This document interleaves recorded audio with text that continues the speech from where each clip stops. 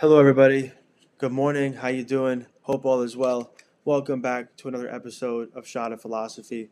And today's shot, once again, coming from the Pocket Rumi, edited by Kabir Helminski. I think this is a very interesting section. We'll jump right into it. Rumi wrote, "The most secure place to hide a treasure of gold is in some desolate, unnoticed place. Why would anyone hide treasure in plain sight? And so it is said, joy is hidden beneath sorrow." So the last line for this really provokes a lot of thought for me.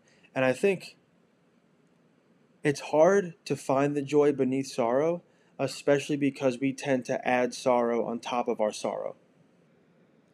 We have negative thoughts, negative feelings, or we take negative actions, and then we add on to that. Right? We get upset that we're upset. We get angry at ourselves for being angered. We get sad about being sad. So we add on top, and then it's even harder to get to what's beneath, which for Rumi, and I agree with this to a large degree, is joy.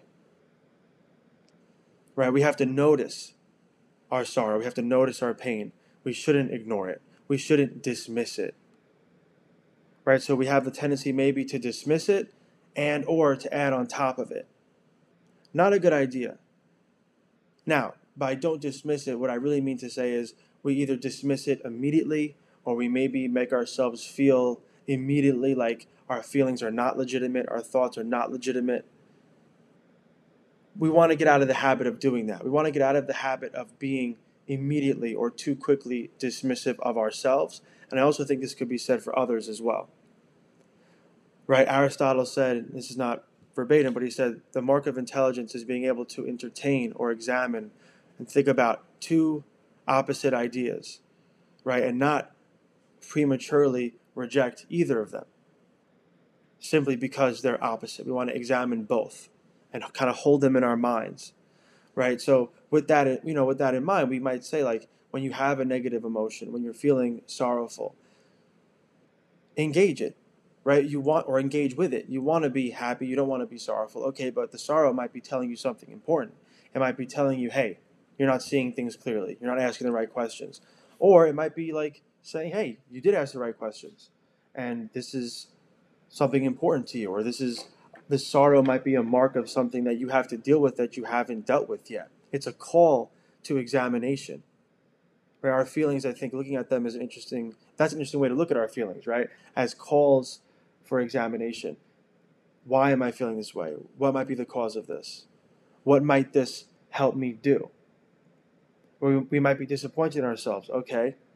Beneath that sorrow is joy if we examine why we're disappointed, how we might be able to make the change. And if we make those changes, that's really joyful, right? That's almost like the definition of how we become joyful, I think.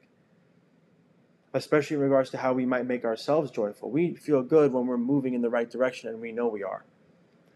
And the more we define that direction for ourselves, the more we take ownership of that, I think, the better off we are. So this, I think, little piece is super powerful. It's like, don't ignore your sorrow. Don't dismiss your sorrow. Don't let it go unnoticed. And I think Thich Nhat Hanh, the Zen Buddhist, would add that when we get good at doing this with ourselves, we're even better at doing it with others. And that's super important for being in a relationship. Right, a brief personal anecdote here. My mom's dad, so my grandfather on my mother's side, was blind. He went blind when he was 50. And I returned to him a lot as a mentor. We talked about apprenticeships yesterday. He's for sure one of my spiritual mentors. And he was like really my best friend when I was a kid.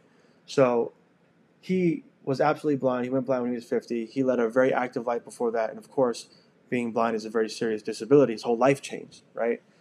He never, when I was 10 years old, 11, whatever, having 10-year-old problems, generally speaking, he never was dismissive of those problems, even though he was blind and he was living with a severe disability.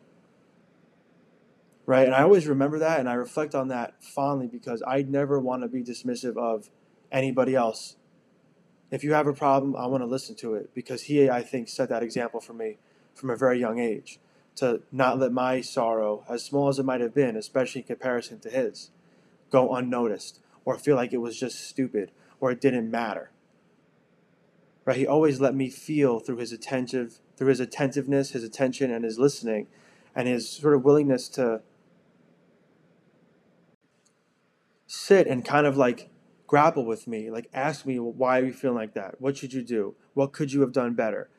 Right? He would kind of test me. He put me to the test in these situations, and I appreciated that because he always did it with kindness and lovingly. And he would work me through whatever sorrow I was doing to see that there was a better way, or to see that things would be okay, or to see that, again, it mattered, but it didn't have to be the most important thing in the world. It didn't have to be the most important thing that day. It didn't have to define me. It's something I could work to define and then put in its proper place and then use it for something. Again, to learn, or to, again, move towards something better and become joyful. So don't dismiss your own feelings too quickly. Examine them, and also, of course, with others. Be attentive, listen, engage. Don't be dismissive. Even if they're having, in quotes, let's say, small problems.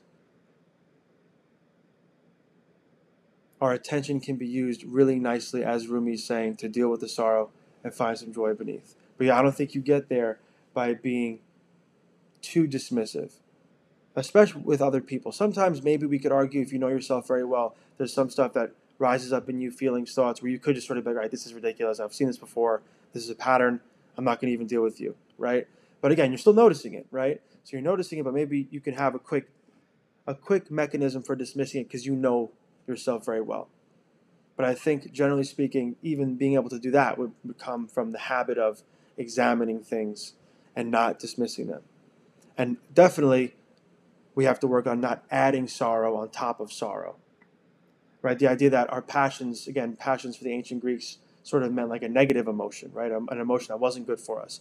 We pile passion on top of passion when we allow a thought to become an action, and those actions are fueling our feelings, right? So we have to learn how to stop that sort of downward spiral, and we can.